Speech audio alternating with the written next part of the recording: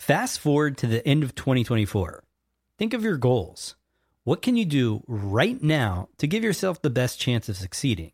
If you want to learn a new language, you absolutely should get Babbel. Be a better you in 2024 with Babbel, the science-backed language learning app that actually works. Don't pay hundreds of dollars for private tutors or waste hours on apps that don't really help you speak the language. Babbel's quick 10-minute lessons are handcrafted by over 200 language experts to help you start speaking a new language in as little as 3 weeks. I absolutely love Babbel because their courses help me learn real-life conversational skills. It's so easy to learn how to order food, ask for directions, speak to the locals without having to consult language apps. Babbel has over 16 million subscriptions sold. Plus, all of Babbel's 14 award-winning language courses are backed by their 20-day money-back guarantee. Here's a special limited-time offer for our listeners. Right now, get up to 60% off your Babbel subscription, but only for our listeners at babbel.com/SPP. Get up to 60% off at babbel.com/SPP. That's spelled BABBEL.com/SPP. Rules and restrictions may apply. This episode is brought to you by Shopify. Whether you're selling a little or a lot, Shopify helps you do your thing, however you cha-ching. From the launch your online shop stage, all the way to the we just hit 1 million orders stage. No matter what stage you're in, Shopify's there to help you grow. Sign up for a $1 per month trial period at shopify.com/special offer, all lowercase. That's shopify.com/special offer. The podcast where we talk to smart people, but not necessarily done by smart people. That is an awesome question. This one goes down probably on one of my top 5. Hey, I like nutrition. I like to eat food. This is the coolest thing ever. We're going to do this forever. I wish I paid more attention in that class. You know, I'm going to be honest, I don't understand that. As a man, I don't get it. Welcome to smartpeoplepodcast.com. Hello and welcome to Smart People Podcast, conversations that satisfy your curious mind. I'm Chris Stemp. Thanks so much for tuning in today and checking us out. We got a great one for you today. I'm really excited to bring you this guest because he's utilizing business for a purpose, right? But to not just the purpose of profitability, which we, especially today, we just associate capitalism and for-profit entities with exactly that, profit.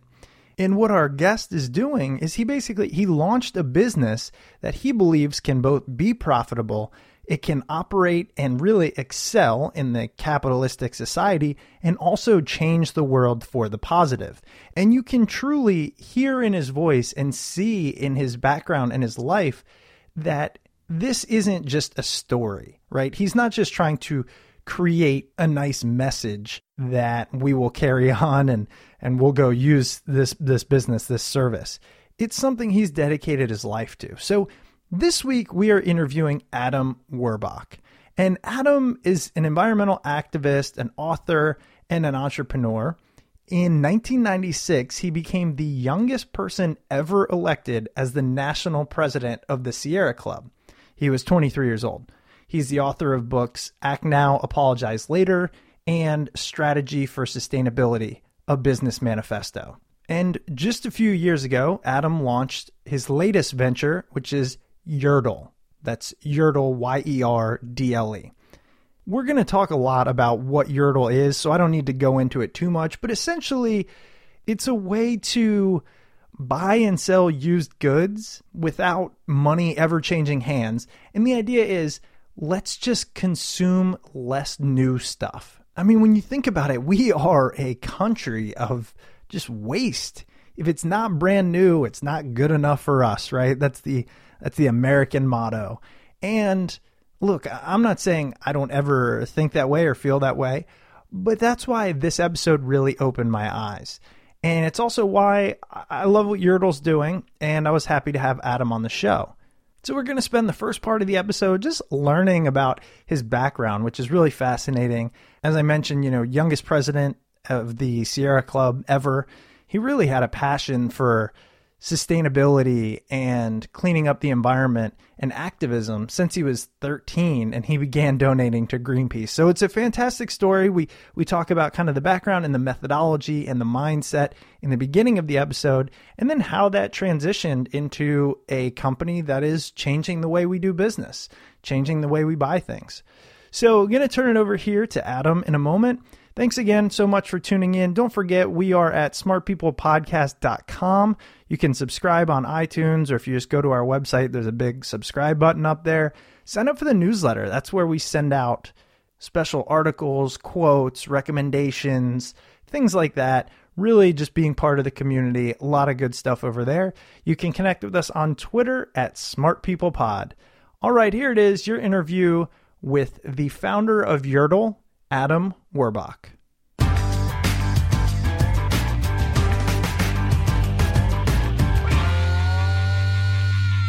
Well, Adam, thanks so much for being on the show. Really excited to talk to you today and learn about your company, Yurtle, as well as a little bit more about your background. So thanks so much. That's great to be with you. So the first thing I want to kind of jump into is, as I was doing my research and realized that you are the youngest president ever of the Sierra Club, which in and of itself is a really interesting factor that I want to talk about. But first and foremost, have you always been passionate about sustainability? And if so, what aspect? Well, I think I have been bitten by the bug from a very early age. And that bug is that I have a belief that I can do something about the world. And it seems pretty simple, but that belief in self-efficacy, that even though have been a young activist, I can actually make a difference. That single notion has propelled me a long way. And it really all came back from when I was just a kid. I found this petition to oust James Watt. He was the Secretary of the Interior under Ronald Reagan. On my parents' table. And on that particular day, we were learning how to sign our name. This was like second grade. So I brought the petition in as my kind of show and tell for how to sign your name. And everyone signed their name, and my teachers were really impressed. And it was super fun to get all of this sort of the support for doing that. And then I went around to the rest of the school and had everyone else sign their name. And pretty soon we had about 200 signatures on that petition. And that petition, along with a million others, basically helped get Watt thrown out of office. And that being part of something that big, even though I was so young, struck me as remarkable. I couldn't vote, I couldn't rent a car, I didn't have a bank account, but I could make a difference, and that really bit me. What's interesting about that is, aside from being able to do that, is just having the ability and the passion to even carry through on that at a young age. I think about myself and most normal kids that I know, and even if I had the opportunity, I don't know if I would have went down that route. I was too busy trying to figure out what this whole life thing was about, and having different crushes on girls and playing sports. So, what do you attribute this need or want to benefit society? What do you attribute that to? I suppose my parents and I think just good old-fashioned organizing. The credo of an organizer is to meet someone where they're at. And there could be no, better moment of, a second grader trying to learn how to sign his name and a petition that just needed second graders to sign their names. So it was a brilliant piece of organizing that the Sierra Club pulled off at that time. And, I think that sort of struck me since that time, because what I've sort of been searching for ever since then is what is a similar thing? What is a similar thing that will spark people, regardless of their age or their wealth or their political background, into doing something that will actually make a difference on the planet? So I don't think I was that remarkable. I think more fitting it was that I just had the opportunity and I took it. Yeah, I think for me at least, the thing that strikes me is just the age at which you started. Because I feel like, and I actually read a book about this recently, but how, oftentimes people start to realize that they get this passion from believing in things and doing things larger than themselves, but it tends to come later in life after you first figure out a little bit more about yourself. So I think that's kind of one of the most intriguing aspects, is the age in which you started, Well, and that's sort of one of our goals has to be to get kids to believe that they don't need to go through training to be citizens. And there's so many institutions, and I don't mean to harp on them, but things like the Model United Nations, or they're just like getting ready for the world instead of confronting the world. And right now, we need. I mean, kids have the type of future values baked into them already. They don't have the sort of retrograde values that I probably have embedded in me, or my parents did in them, or their parents, which are, were definitely good, hearty values that help build a nation. But in terms of surviving in the 21st century, understanding about, the benefits of having a diverse set of opinions in the room, understanding that the challenges of inequality are, will make our country live or die, and, understanding that climate change is an existential risk, or an incredible opportunity for us. Those sorts of ideas are not obscure or forward. They're just what everyone who's a millennial believes right now. I want to get a little bit more into kind of the Sierra Club, but while you mentioned this last topic, it just struck me. And if you don't feel like answering it or whatever, let me know. But I was wondering, as we look at the political debates, and A, if you know what candidate you're going to vote for, and B, assuming, and I could be assuming wrong, but you're more of a liberal or a Democrat, how do you deal with the fact that you're also a CEO of a company, a tech company that we're going to talk about? You're probably going to have to pay more taxes under a Democrat. How do you feel about that? Well, I'm supporting Hillary Clinton. I just think she's about the most qualified person there ever has been to be president, and I'm excited for her to be it. It's incredible that we're going to put her through a ringer, as we have her entire career, to get there. And I certainly have probably a huge number of my friends who support Bernie Sanders, who I love. I've known for a long time and support a lot of his positions. But I just think in terms of who will be the best president, I think she'll be it. And in terms of taxes or those things, I guess I just believe that taxes are what you pay to be part of society. So I've always been very proud to pay them. And, I think right now that the question of whether we'll be successful in society, and my kids will, is whether we're actually going to be able to have an equal society. And my taxes and paying them is my direct contribution to trying to build equality into our nation. Well, and that's oftentimes, that is, when it comes to taxes, the approach I take. And look, I don't need to go down this rabbit hole, but I think the lens in which you look at it through is so interesting, given your position as an entrepreneur and within a company where I would imagine, you will be or plan to be paying more taxes than the average person and whatnot, and it affects the bottom line. Does that weigh in on your decision at all in your role as a CEO, as opposed to just somebody who perhaps has a job and pays the standard taxes? No, I think we want to pay more taxes. We want to get bigger so that we can. We want to have a bigger effect on society, and one of the ways we can do it is through tax policy. One of the challenges that there are some businesses in the sharing economy that have been a bit slow to embrace their tax burdens, and this is really in hoteling like Airbnb and cars like Uber and Lyft, and they vary a lot in terms of how they've responded. But in terms of what we do, which is basically move things back and forth between people, the tax situation in our economic policy is all built around selling more things. The economy is good when we sell more things. And there's something profoundly wrong about that, because what we should be mapping is productivity, not production. And that change will have a profound effect on how we pay taxes. And I think that I'm very interested in being a part of that. But I would love that to be an extraordinarily high burden on us, because it means that we're being successful. Somehow schools are going to have to get paid for, roads are going to have to get paid for, and companies should be a big part of that. I love that. And this is something that so many people miss, right? They complain about, like, for example, the county I'm in only has a half-day kindergarten, and it is the richest county in the country.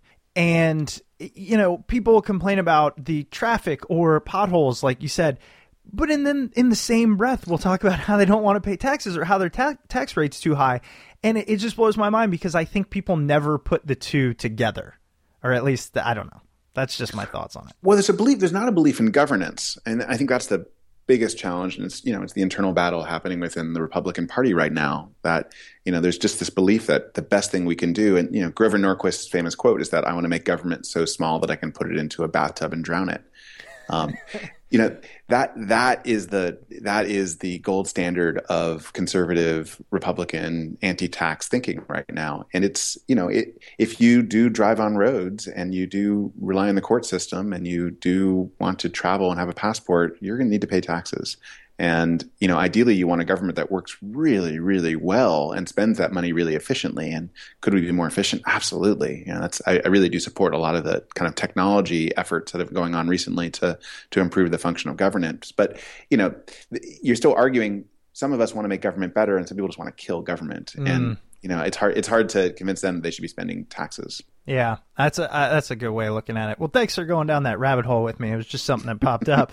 But I want to talk about the Sierra Club a little bit. So tell us a little bit. You were the youngest ever president. So tell us, for those that don't know what the Sierra Club does, how you became president of it, and then what that entailed. I know that's a lot, but want to hear about that experience. Well, the Sierra Club is the oldest and largest grassroots environmental organization. It was founded in 1892 with the help of John Muir, and it's been involved in most of the largest kind of land preservation and environmental battles since that time.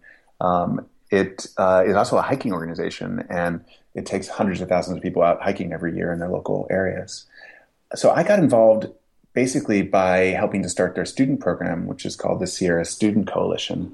And in high school, I had sort of continued being active. I became a vegetarian. I was kind of reading up a lot. And I got drafted into what was called the Big Green Initiative, which was a big ballot initiative in the state of California to pass new mileage protection or sort of new energy efficiency goals to protect redwood forests and a whole bunch of things, sort of the whole enchilada.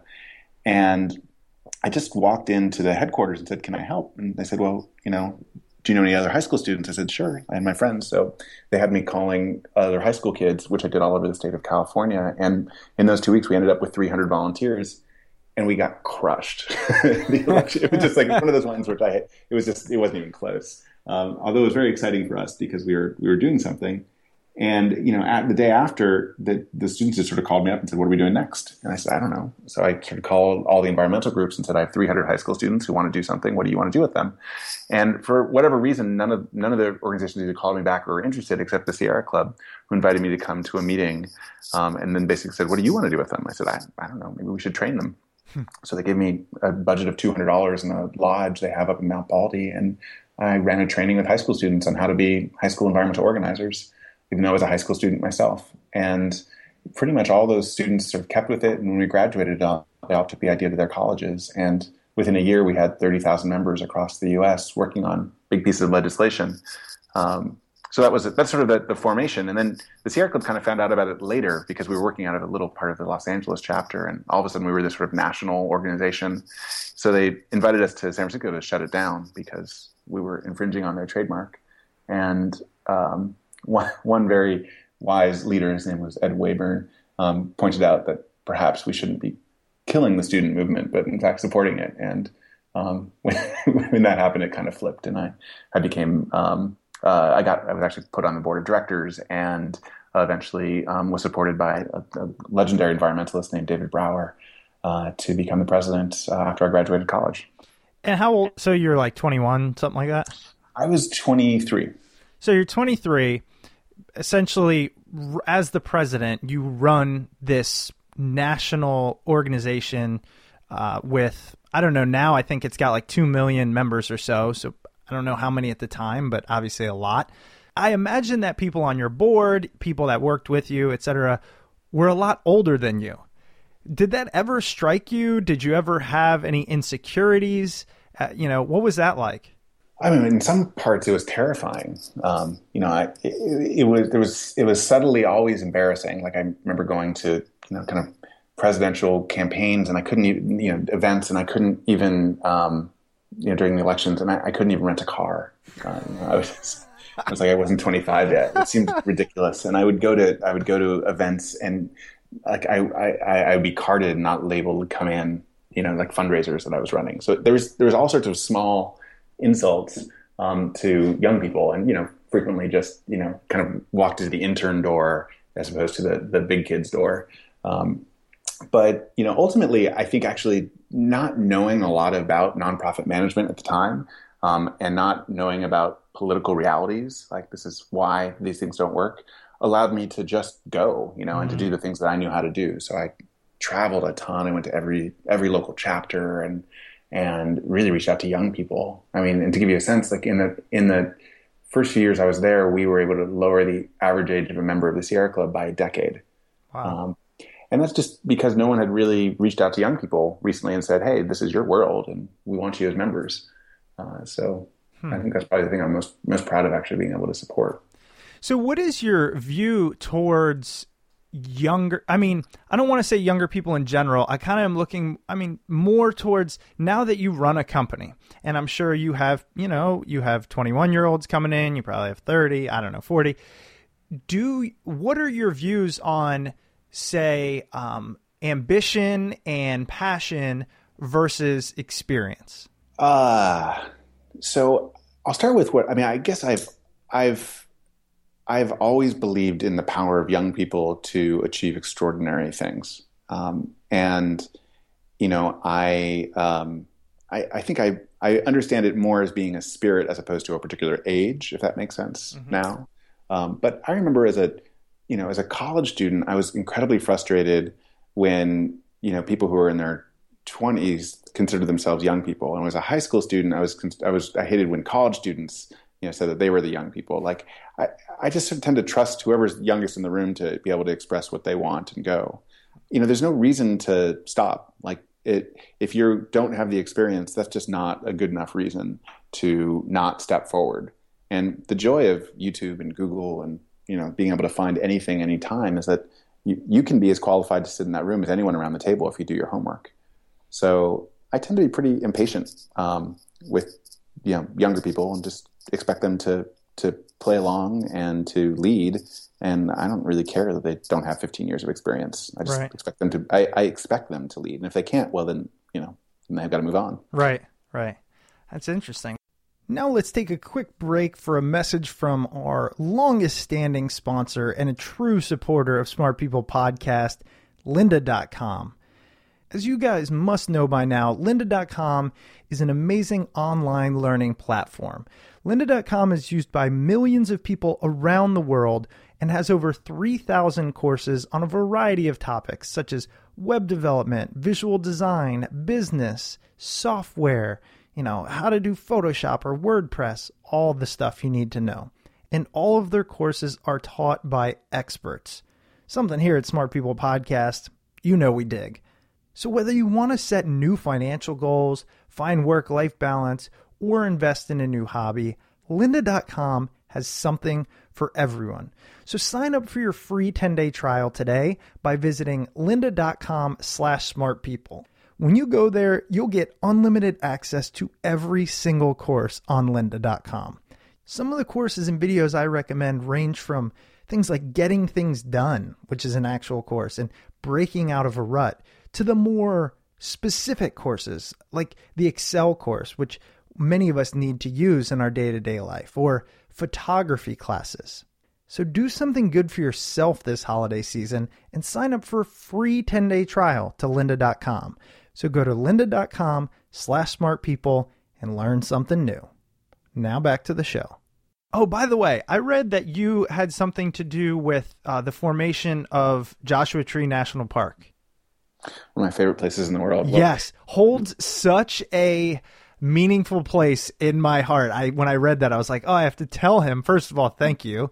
Second of all, I want to know how you did that. But because my brother lives in LA and he's loves we both love camping, and I'll never forget, when he moved out there, I was maybe 18-ish or something. He's early 20s. He said, you got to come to this park. And I was like, what is it? He's like, well, it's kind of in the desert, but they have these cool trees. And I'm thinking, that doesn't sound that fun. Like, that just sounds weird. And we went, and for some reason, just a magical place. So how did that come about? What did you do with that?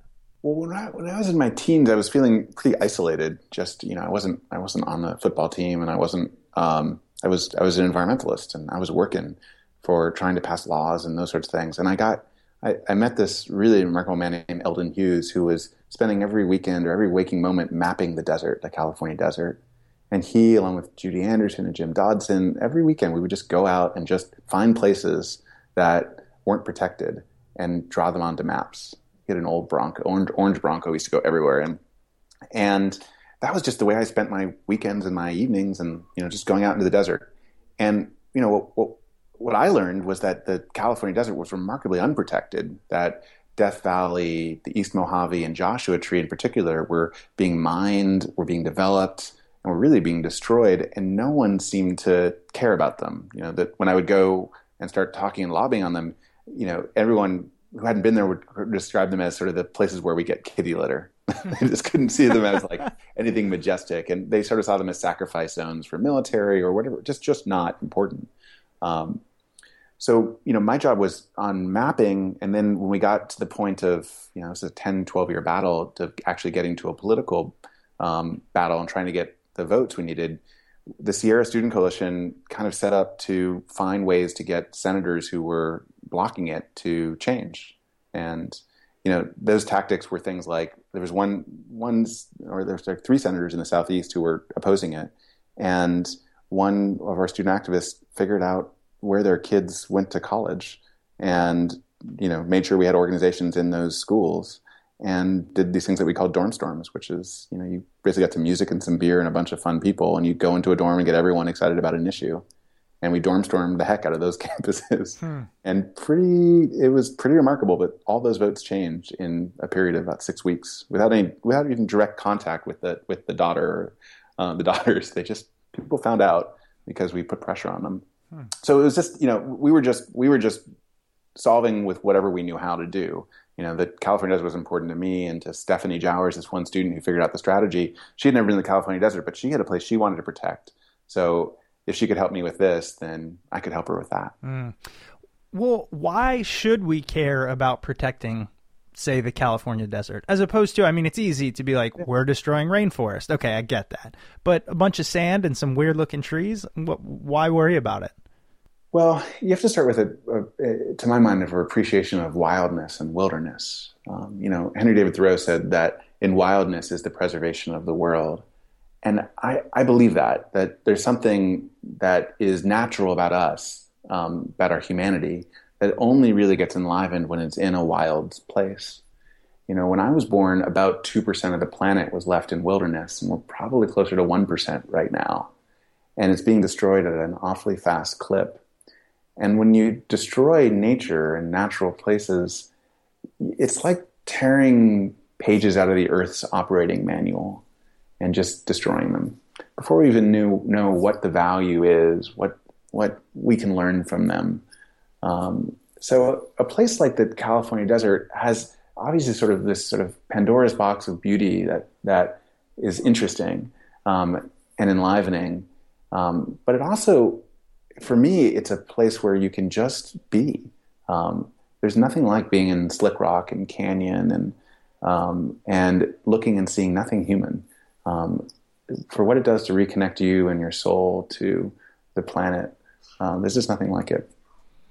Personally, I couldn't agree with you more. That's why my restart button is camping. Usually in the woods, preferably by some body of water, as small as, But my thing, I auditioned for a TEDx talk about this. I didn't get it, but one day I will. But it was kind of, I think it takes nature to make us realize how small we are, and then we can put things into perspective. And I love that. Richard, there's a writer named Richard Louv who talks about nature deficit disorder. And says that when humans are outside and not having that sort of chloroform hit, that they really do suffer. And the research pretty much shows, that we need to have that.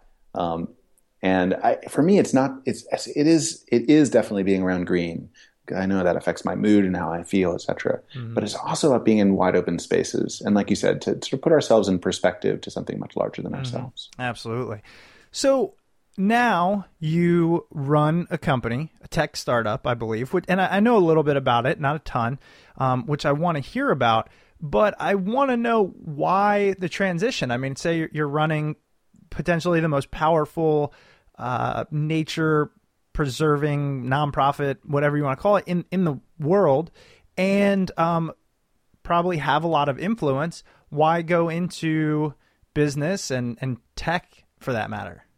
Well, as I said, it was an incredible privilege to be able to work at the Sierra Club. There's an extraordinary professional staff there. There's amazing volunteers everywhere, and they're still there. I mean, it's there. It's growing. It's stronger than ever. I mean, for example, there's not been a new coal-fired power plant in the United States built largely because of the Sierra Club's campaigns to keep that coal in the ground and not burning into our lungs and the climate. But for me, the frustration that I've had with the environmental movement in general is that, essentially we haven't been working at the pace of climate change.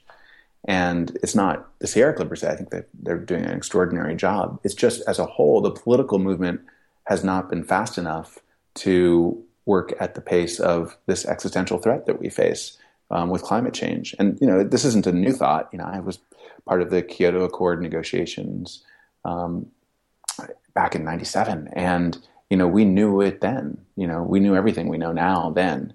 And we knew how much time we had and what was at stake. And the challenge is that unlike the 1970s, where there was a societal agreement that something is wrong. I mean, in the early 1970s, late 60s, the Cuyahoga River in Ohio lit on fire and burned for days.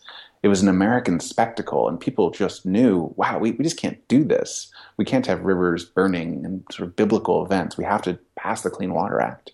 When the bald eagle, the symbol of America, was on the endangered species, was on the verge of extinction, we knew we needed an Endangered Species Act.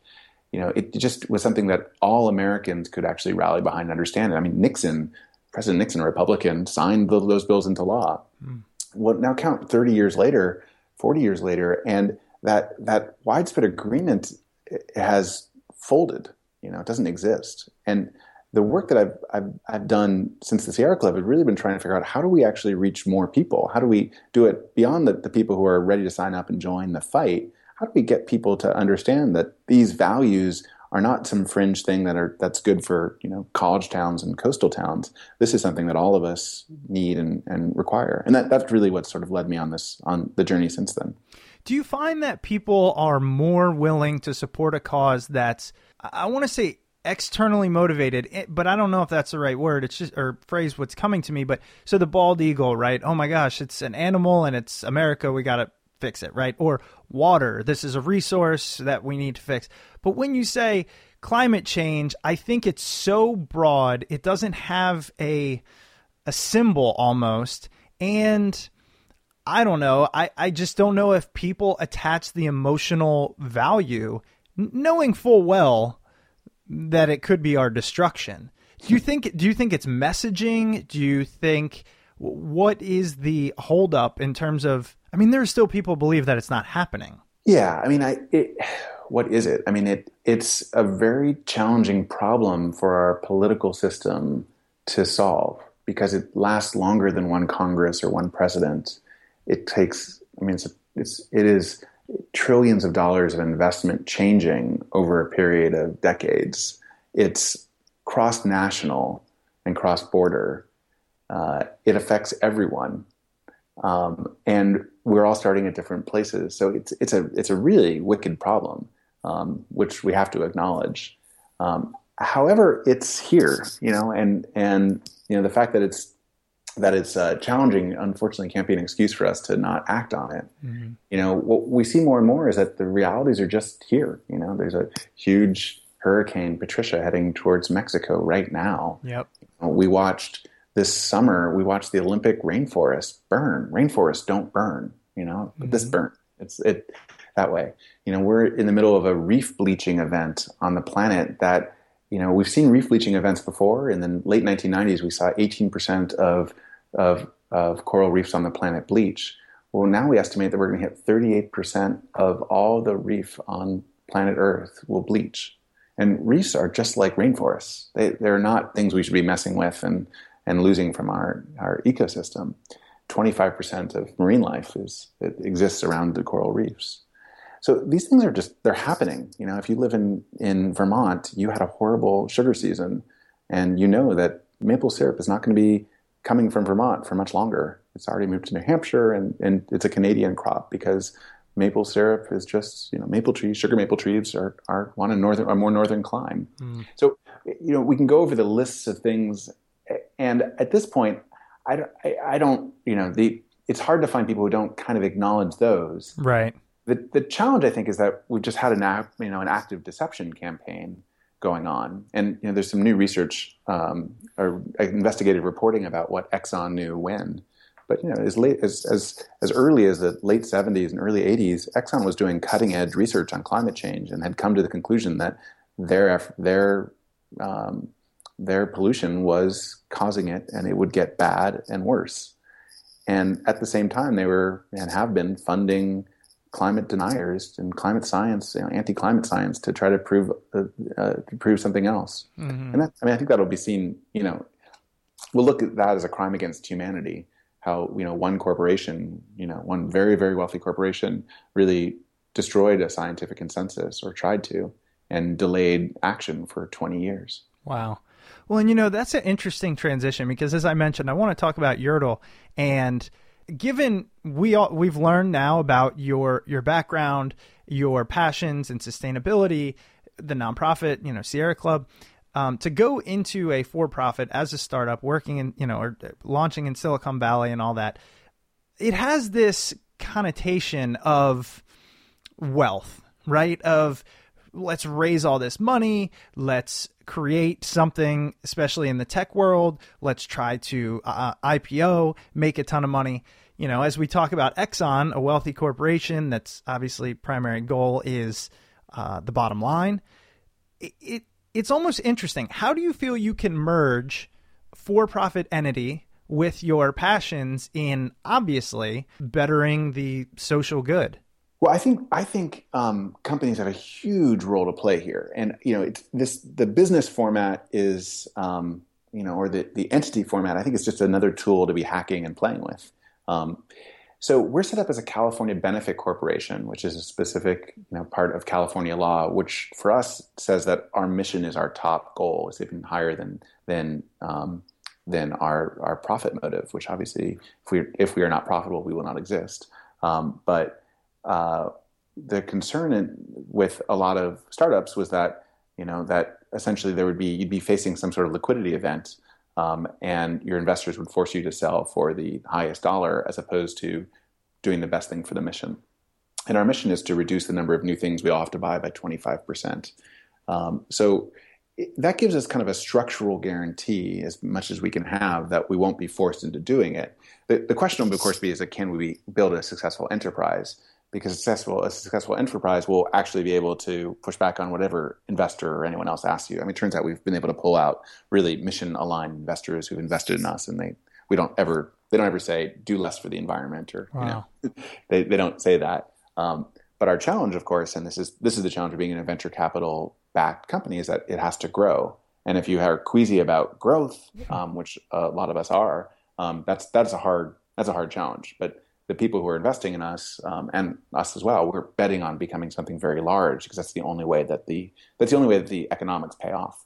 It's interesting. So it is this alignment almost, right? It's like the investors want you to grow, but then you personally want it to grow, because obviously the more it grows, the more impact you'll have. Where I feel like oftentimes, especially when you are looking in the tech space specifically, and with all of the just iterations that are happening, and not that Yertle is that. I really enjoy what I know of it, and I want to talk about that. But, you also have the 19th Snapchat, and, people just trying to make a buck, and the investors are just grow to as many users as possible and let's sell. Where your model is, look, we can align both good and, wealth or investment or return on investment. Yeah. I mean, so the idea behind Yertle is that we have trillions of dollars of usable goods stuck in our closets and garages. And if we just got those moving between people, we wouldn't only save people lots and lots of money and require them to work less to earn that money, but we'd also do something great for the climate. We would not have to produce all those items when you need one. If you need a pair of shin guards for your son's soccer practice, well, chances are one of your neighbors has one that's in their garage right now. If you need a special jacket for a ski trip, there's chances are that a neighbor or a friend or someone on Yurtle has that jacket, and you don't need to go get a new one, which means you can get it faster, you can get it for a lot less money, and that whole thing didn't need to get produced and shipped and transported and packaged and resent and all the things that our modern supply chains produce. So starting with an idea that obviously has a core environmental benefit helps, right? If I was actually just trying to do a link clicking application and set that up as a California benefit corporation, it would be hard. You'd have to that's where you get sort of the 10%. We'll do something not great in our core business, but we'll give 10% of our profits to good things. And you sort of see businesses that do that. Mm-hmm. But what I kind of believe is that a truly sustainable business is 100% for its mission, that everything it does resupports that mission, and that mission has to be bigger than just making the owners of the business rich. It has to be about something broader than that. And now a quick word from this week's sponsor. This week's episode is brought to you by Igloo. Igloo is an intranet you'll actually like. It's a solution that can help you and your team do your best work. Share files, blog updates, coordinate calendars, and manage projects. It's easy to use and easy to configure, even for the most non-technical of users, so everyone in your company can use it. And it works on mobile, so you can access your files whenever you need them. Whether you're a large enterprise stuck using SharePoint or a fast-growing business overwhelmed by apps, create an intranet that matches your brand's look and feel, simplifies how you work, and is accessible on your phone. Sign up now and try it out for free at igloosoftware.com/smartpeople. That's igloosoftware.com/smartpeople. And now back to the show. I mean, I love that belief. Do you feel like that belief is shared amongst other owners, CEOs, founders, especially in Silicon Valley? I'm pausing. So I'm recruiting. so hopefully people listening to this will become those people. It's not. I would say it's not the majority of. We're in the midst of a gold rush, but and that's always a very discomforting experience. So people who a few years ago might have gone to Wall Street or coming out to San Francisco to start their tech businesses, and if you were heading toward banking or consulting and you were just trying to maximize your wealth. You're not necessarily looking for a way to benefit society while you're doing that. What I am trying to get across to people who are activists, who would be working for a nonprofit, is that there's an extraordinary tool set here and extraordinary opportunity. It's easier to raise money in this way than raising it for a nonprofit. It just is. So why not take advantage of that and build something that satisfies two requirements? That, yes, builds a profitable enterprise, but in the process actually gets that mission achieved.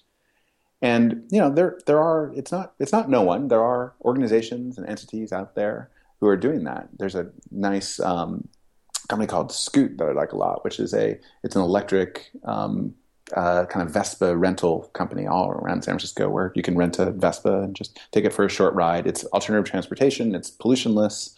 And similarly, the people there, I worked with some of them at the Sierra Club, are just trying to do the right thing and do it through tech. And so I think in the same way that we embraced lobbying or embraced grassroots organizing, I think we need to embrace technological innovation as a venue for activism. I absolutely love the way you just put that. And here's why.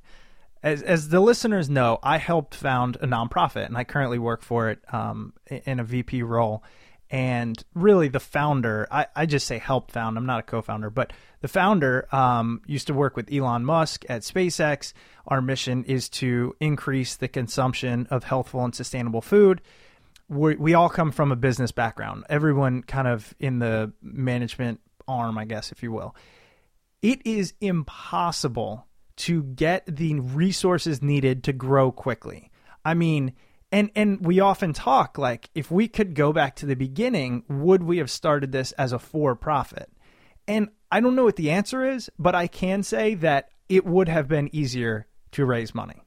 And for those out there, that might not be that might not be a noticeable distinction, especially in the world we live in now and the ability to fundraise. It's kind of mind blowing.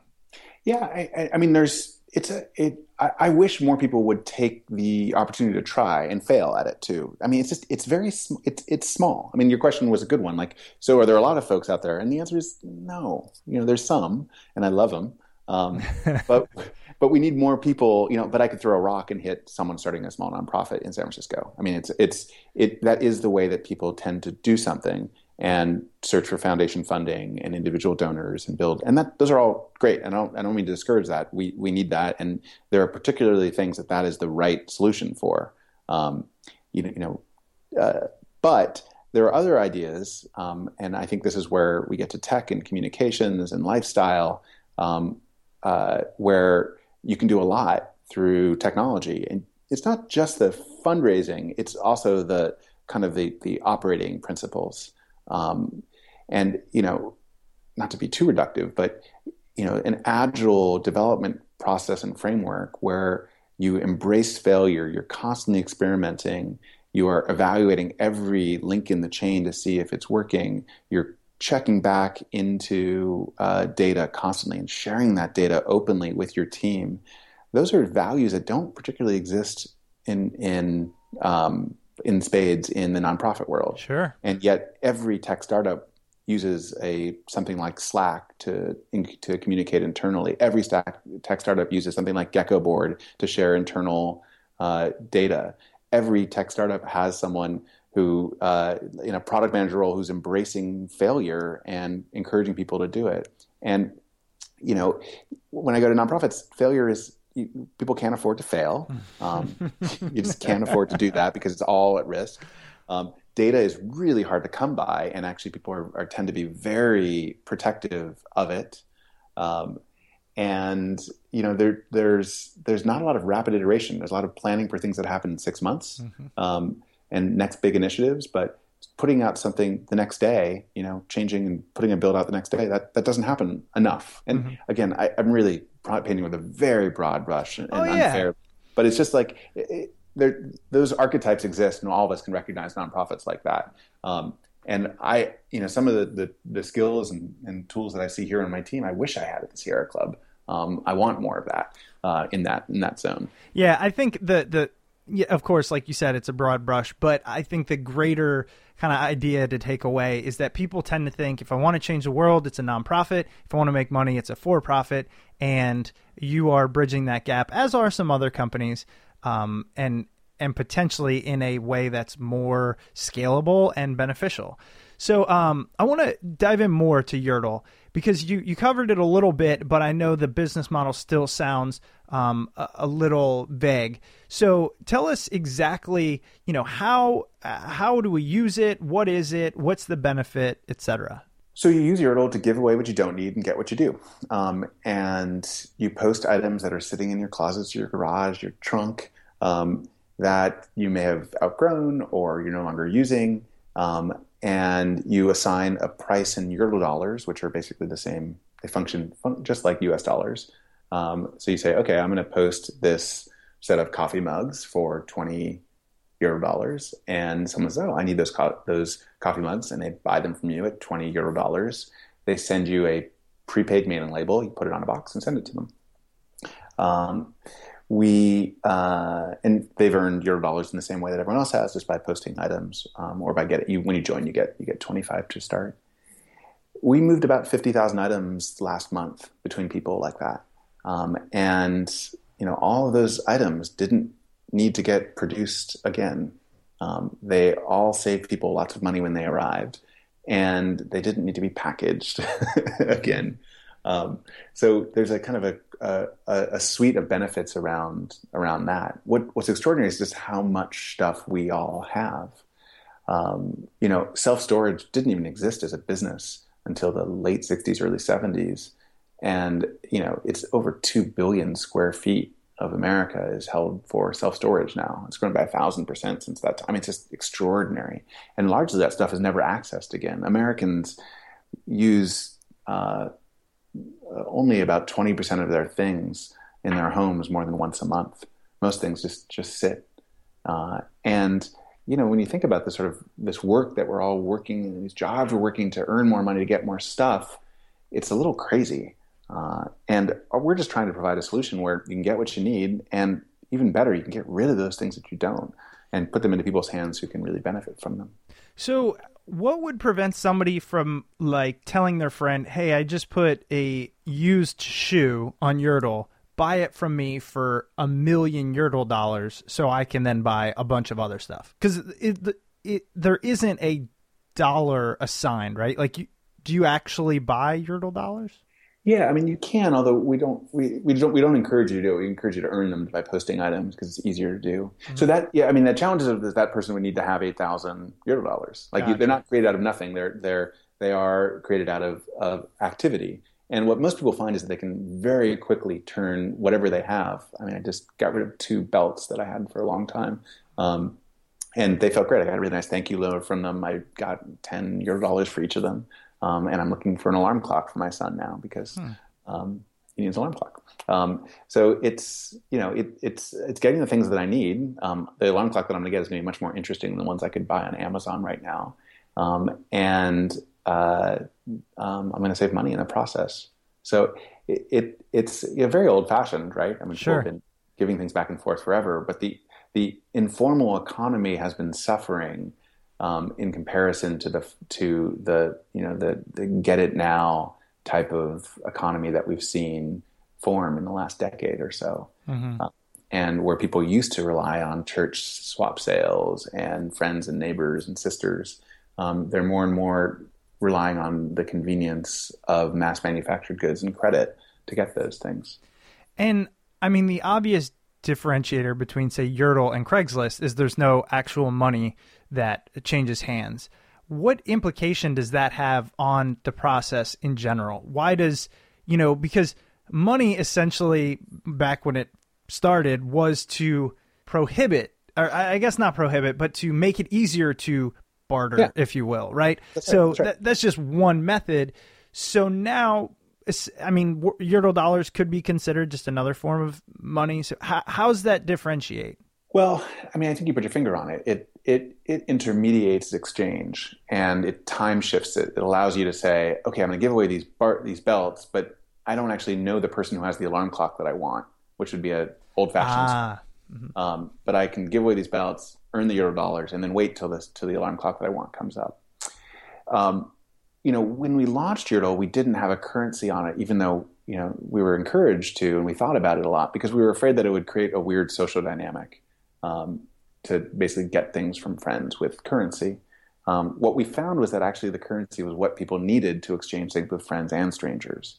That people felt much more comfortable when there was a tangible value assigned to something to actually go and get it. So when we had no prices on anything, things just kind of sat there because people would be like, oh, I don't want to get that belt because maybe someone else needs it more. Or if I get that belt from Adam, I'm going to owe him something. I don't want to owe him anything.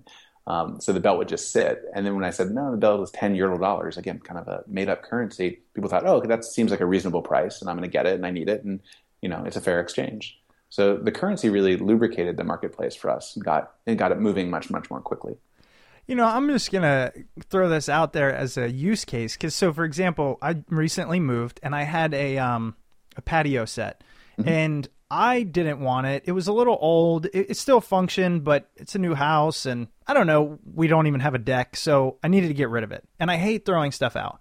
So I put it on Craigslist, but I put it out for free because, I probably could have got, I don't know, 10, 15 bucks, but that just wasn't the point.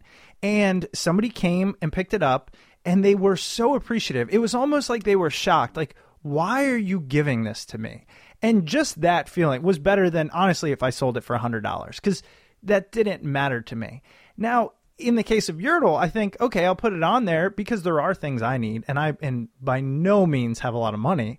So I kind of like that you can almost still feel a sense of social good because you're limiting the footprint that we all have, but you also you can get things in return and there are things I need and I don't need to buy new ones. I like the whole concept. That's how it's supposed to work. I mean, the giving, it seems very important. I mean, we have a mix of people, right? So what we're most proud of is that we have just a very broad swath of, what we would call value shoppers, people who clip coupons and are trying to save money and make their budgets work to the end of the month, and this is pretty endemic. I think more than half of Americans at this point are one $400 bill away from basically financial insolvency, having to choose a really hard choice, like not paying for their medicine or their rent for the month. So just finding a tactic to help people save money is enough, if that makes sense, to actually reach a sense of, okay, we're doing something good. But what sort of goes past it is that feeling of putting something that you had into someone else's hands for use is such a strong motivator. It just sort of we all kind of expect and should want to have happen.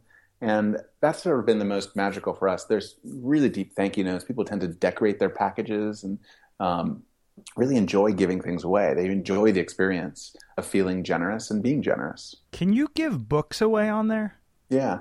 Books. I have so many books. I mean, we interview authors books upon books. I can't even give them away to our listeners fast enough. It's pretty funny.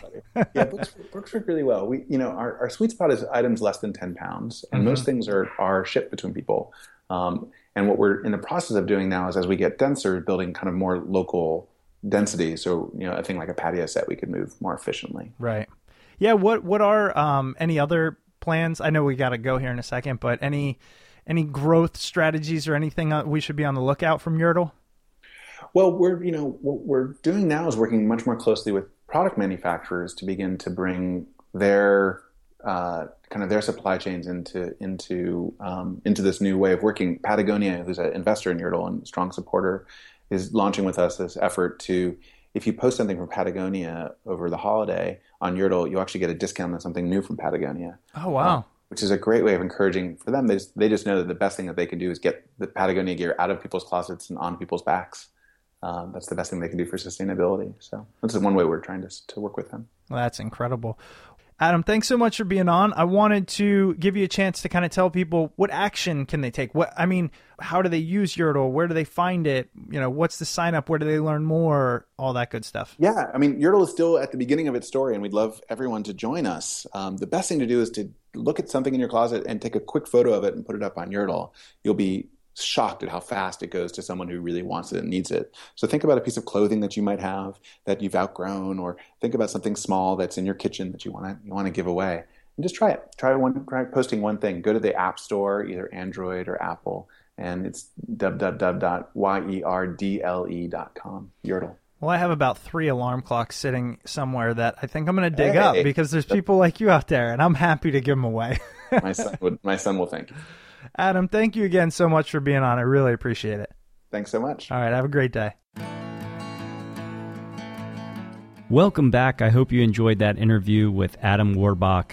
You can find his books on Amazon and the app Yurtle on the iOS App Store or Android App Store. I actually had a chance to jump on Yurtle and play around a little bit with it, and I'm going to start posting a lot of the stuff that's just sitting around my office and my house. As I'm sitting here recording this podcast, I can see at least 5 or 6 things that I probably haven't touched in, 4 or 5 months. And honestly, they could go to a good home. As always, thank you so much for downloading and listening to this episode of Smart People Podcast. If you enjoyed this episode or any episode before this, please head over to iTunes or Stitcher and leave a rating and review over there. We truly do appreciate that each and every time we see feedback for the show. If you'd like to reach out to the show, you can send us an email at smartpeoplepodcast@gmail.com or message us on Twitter at smartpeoplepod. We've received a bunch of really cool emails this week, and I've got the chance to connect with a bunch of listeners and have really enjoyed it. So if you've sent an email recently telling a story or just wanting to converse with Chris or I, thank you so much. I really, really do appreciate that. We've got some great episodes coming up, so make sure you stay tuned to all things about the show over at smartpeoplepodcast.com. Keep telling friends and family. That does help the show grow, and we really do appreciate that. And we will see you all next week.